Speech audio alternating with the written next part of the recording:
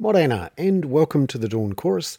I'm Bernard Hickey for the Kaka. This is my daily podcast that goes out with my email newsletter via my Substack, the Kaka, to paid subscribers. And it's designed to try and document and explain what's going on in the global and local political economy in a way that sheds some light on what's going on with housing unaffordability, climate change inaction, and child poverty reduction. Today I wanted to have a look at what's happening in the European financial system and in the European economy.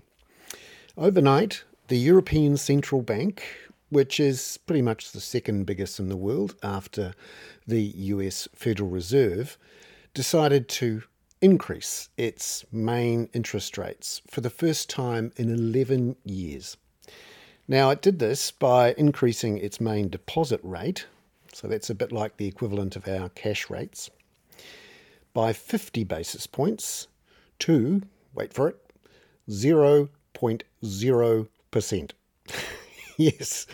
You may ask, how on earth is that possible? Well, for the last 8 years, the European Central Bank has had a negative deposit rate. That means that banks have put money with the European Central Bank, and every year the European Central Bank has, instead of paying the bank's money, an interest rate for having the money on deposit with the European Central Bank, the banks instead have paid the European Central Bank money, 0.5% per year, for the privilege of putting their money with the European Central Bank.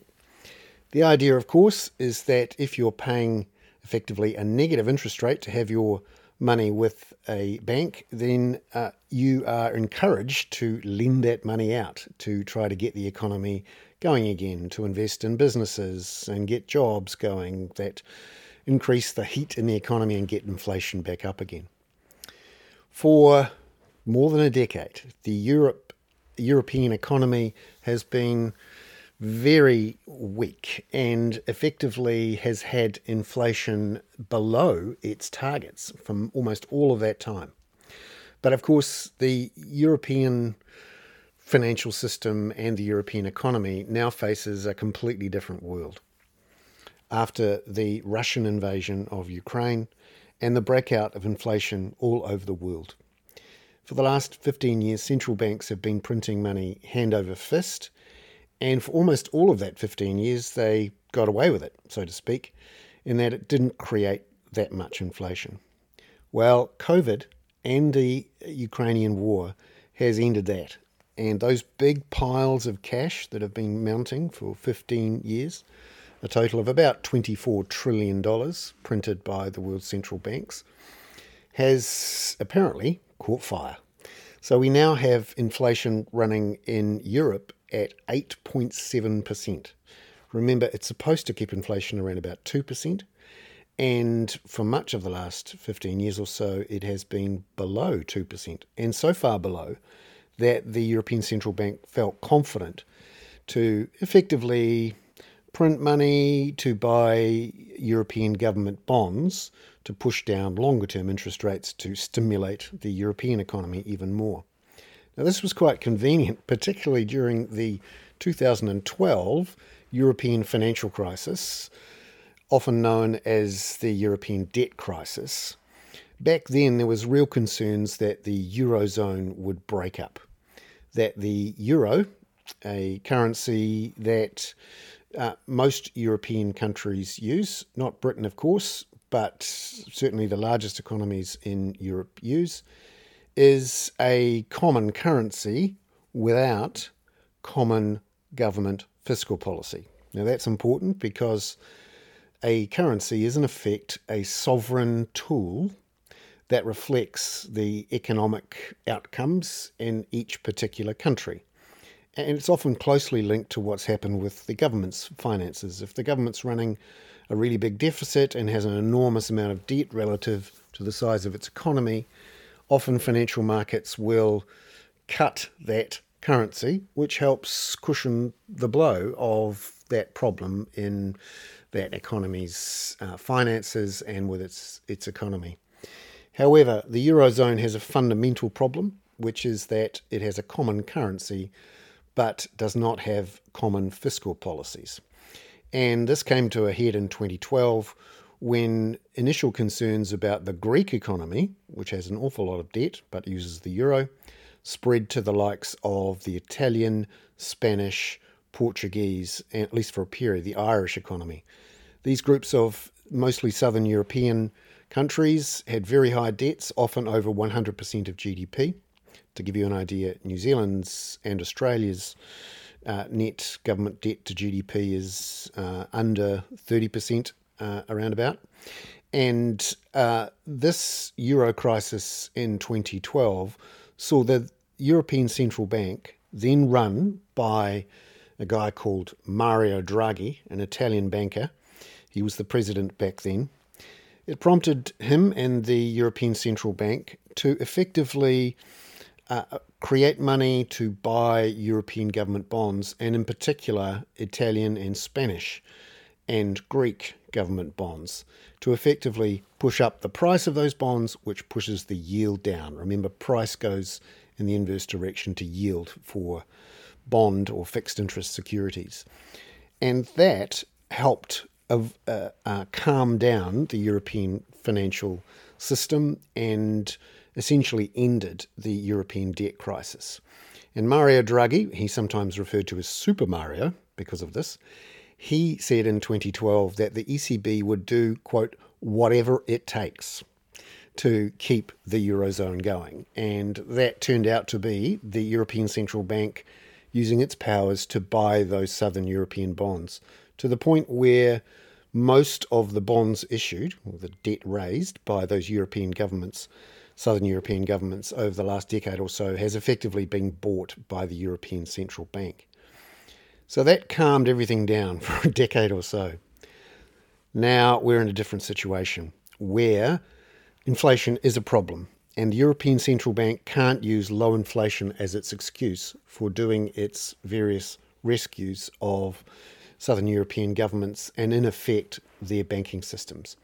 Because remember, a bank usually holds a lot of government bonds as its main backstops or liquidity to ensure confidence in their banking systems.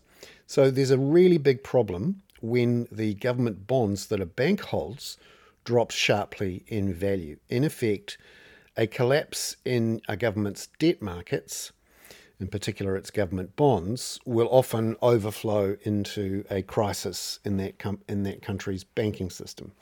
And that's certainly the case in Italy in particular, where Italian banks have been notoriously weak, and they have a lot of Italian government bonds, and a sharp collapse in Italian government bond prices would cause all sorts of grief for the Italian banking system. And at various points, the European Central Bank has also been acting to support those Italian banks. Now, the concern here is that Italy is in deep trouble again. It has a pretty flat population, a weak economy, and high government debt, and periodic political crises where there's no one in charge and no one's able to really get that debt under control. For the last couple of years, Italy has had relative stability under, you guessed it, Super Mario, who has been the Italian Prime Minister for the last couple of years, in a slightly weird but very Italian coalition that involves a collection of parties, including the so-called Five Star Party, which is a populist, broadly left-wing party created during the crisis, actually, by an Italian comedian called Mr.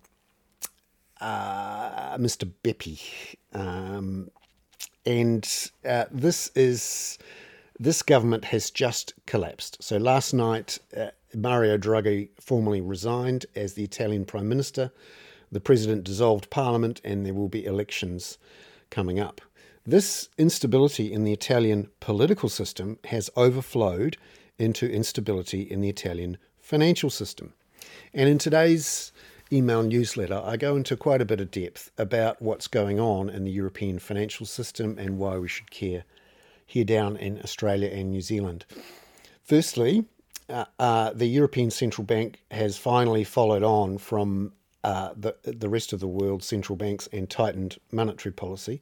Now, this is the key moment because it puts those banks and financial markets under stress. Rising interest rates are not something an entire generation of bankers and fund managers and traders have ever seen before. Now, they've been expecting it, but the rise last night of 50 basis points to the shockingly high 0.0% was twice as much as people were expecting. They were expecting 25 basis points and they got 50 basis points. Also, the European Central Bank had prepared the market for a 25 basis point hike. But because inflation is so out of control in Europe, not helped, of course, by what's happened in Ukraine, then that is going to put stress on the European financial system. And that flowed over into the Italian bond markets in particular. And I've included a chart and the detail of what's happened to a key indicator of European financial stress, which is the spread between the Italian government bond yield and the German government bond yield, sometimes called the Bund. And the key one is the 10-year spread. And that over the last day or so has risen about 15 basis points to around 229 basis points. So that means Italian government bond yields are 2.2 percentage points higher than German government bond yields. It's an indicator of how fearful people are that Italy's government might, in theory, default on its debt. And when you're an Italian investor or a German investor, or in fact anyone in the world, and you're worried about this, the first thing you do is shift your money out of Italian bonds and put them into German bonds, because the German economy is obviously the biggest and seen as the strongest in Europe. And if there is some sort of breakup, you want your money in German bunds, not other types of European bonds. So that spread, when it widens, that shows that there is real fear about a European financial crisis. And generally, the red line for this fear index or measure is 250 basis points. Well, it got to 229 last night, and over the last year it has been rising in anticipation of this problem. And this is an important thing to watch, because at the same time as the European Central Bank put up its main deposit rate, or tightened monetary policy, it also announced the creation of a new bond buying tool. And remember, bond buying, quantitative easing, can be used to effectively print money and buy government bonds to effectively create money to fund government deficits.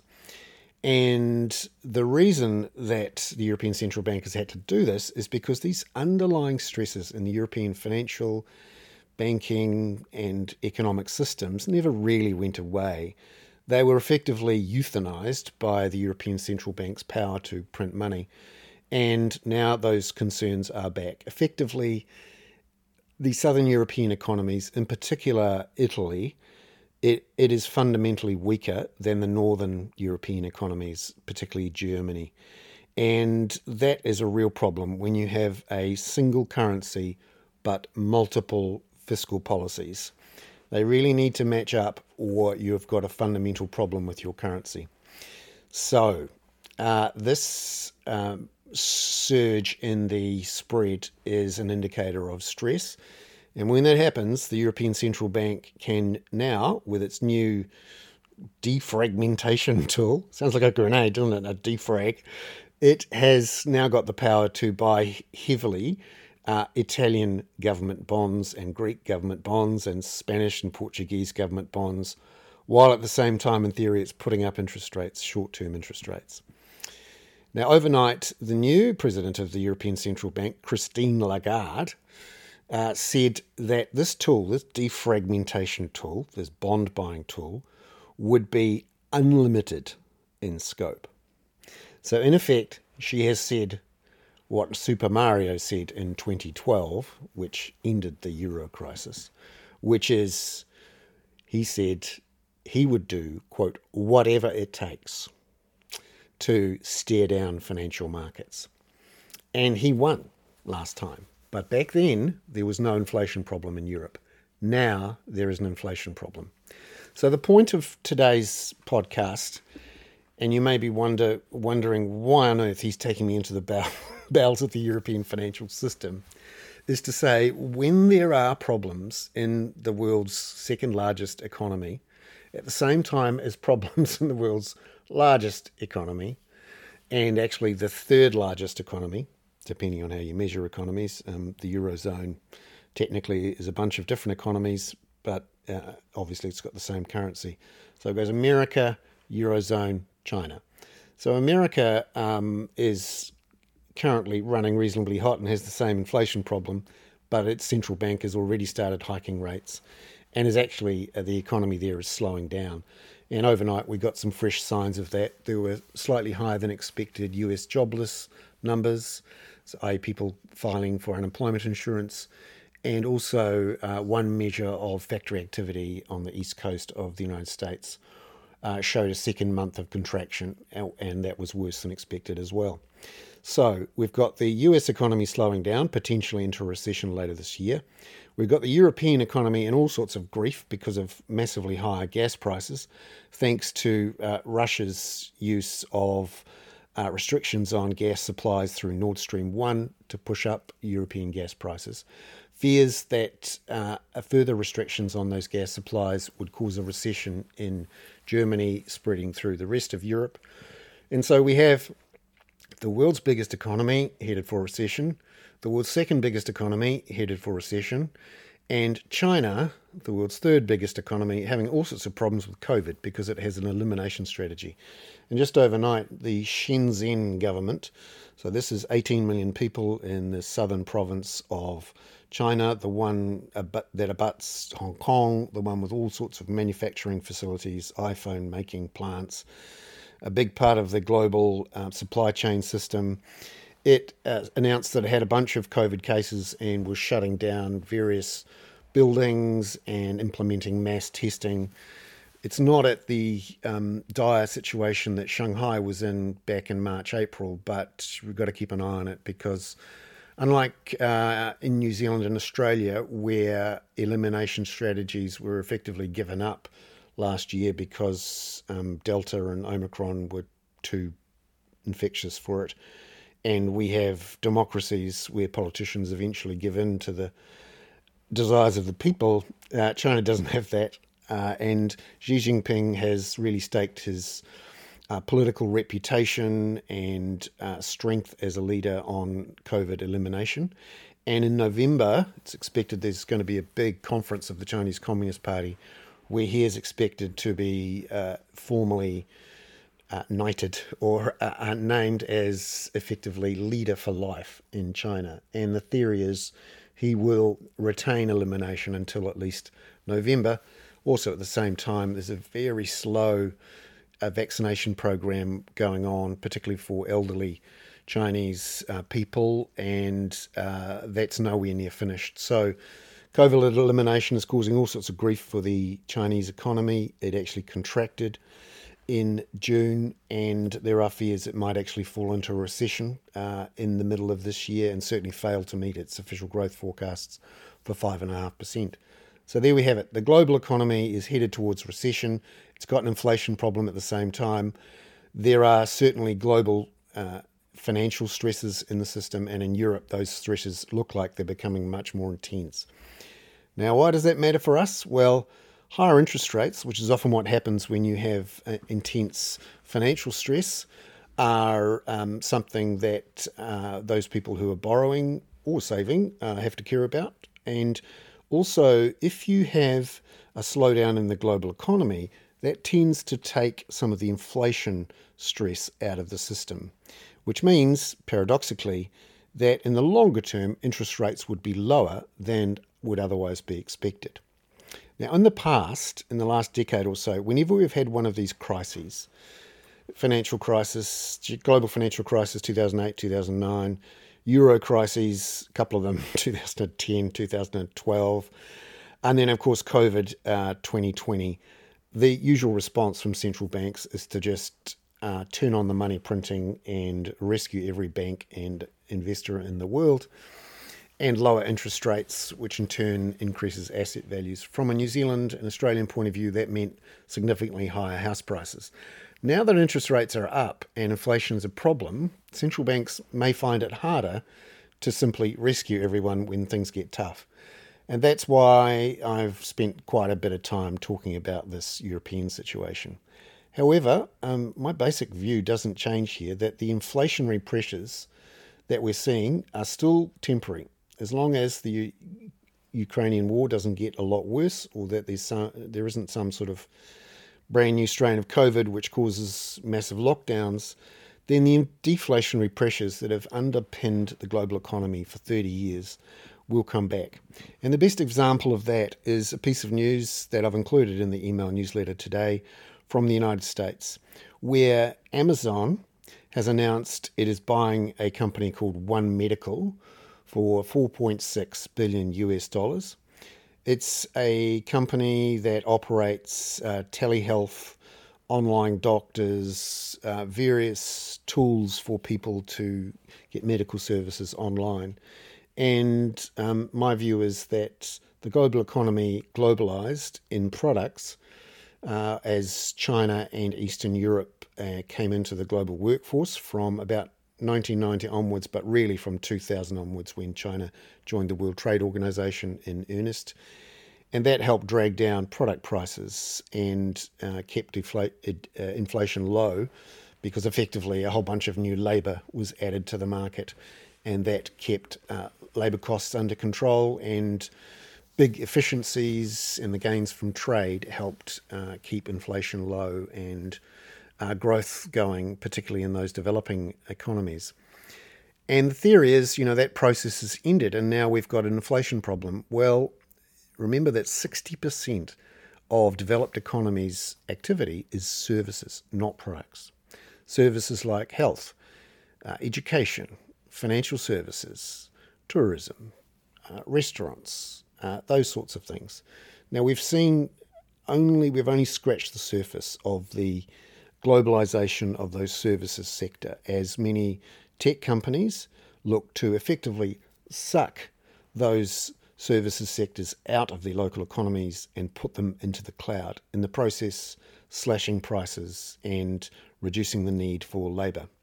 You only need to think of Uber, Netflix, Airbnb, where services sectors, taxis, movies, and travel have been transformed by the evaporation of those services sectors into the cloud. And one area where there hasn't been that much evaporation yet is in medical services.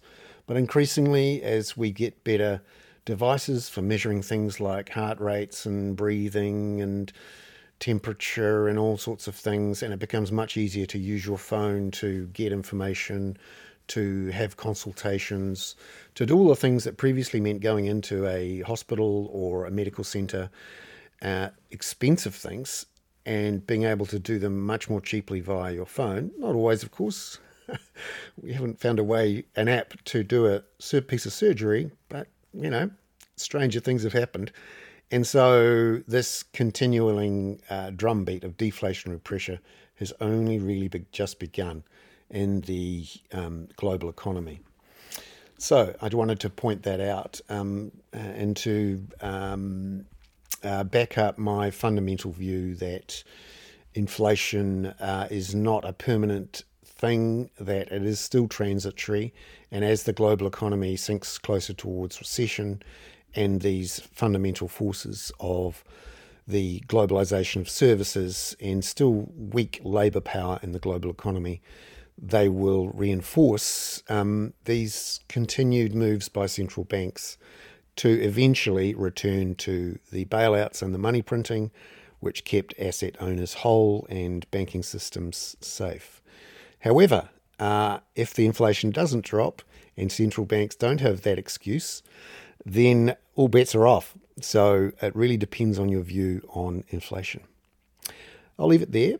That was a fun old trip through the global financial markets and in particular the European financial system. I hope it was fun anyway and that you're still with me. I'd like to thank the paid subscribers to the Kaka. for allowing me to do this sort of work. And if you're listening for the first time, come and join us in the community. Pay for a subscription, and we'd love to see you. Ka kite anō. I'm Bernard Hickey for the Kaka.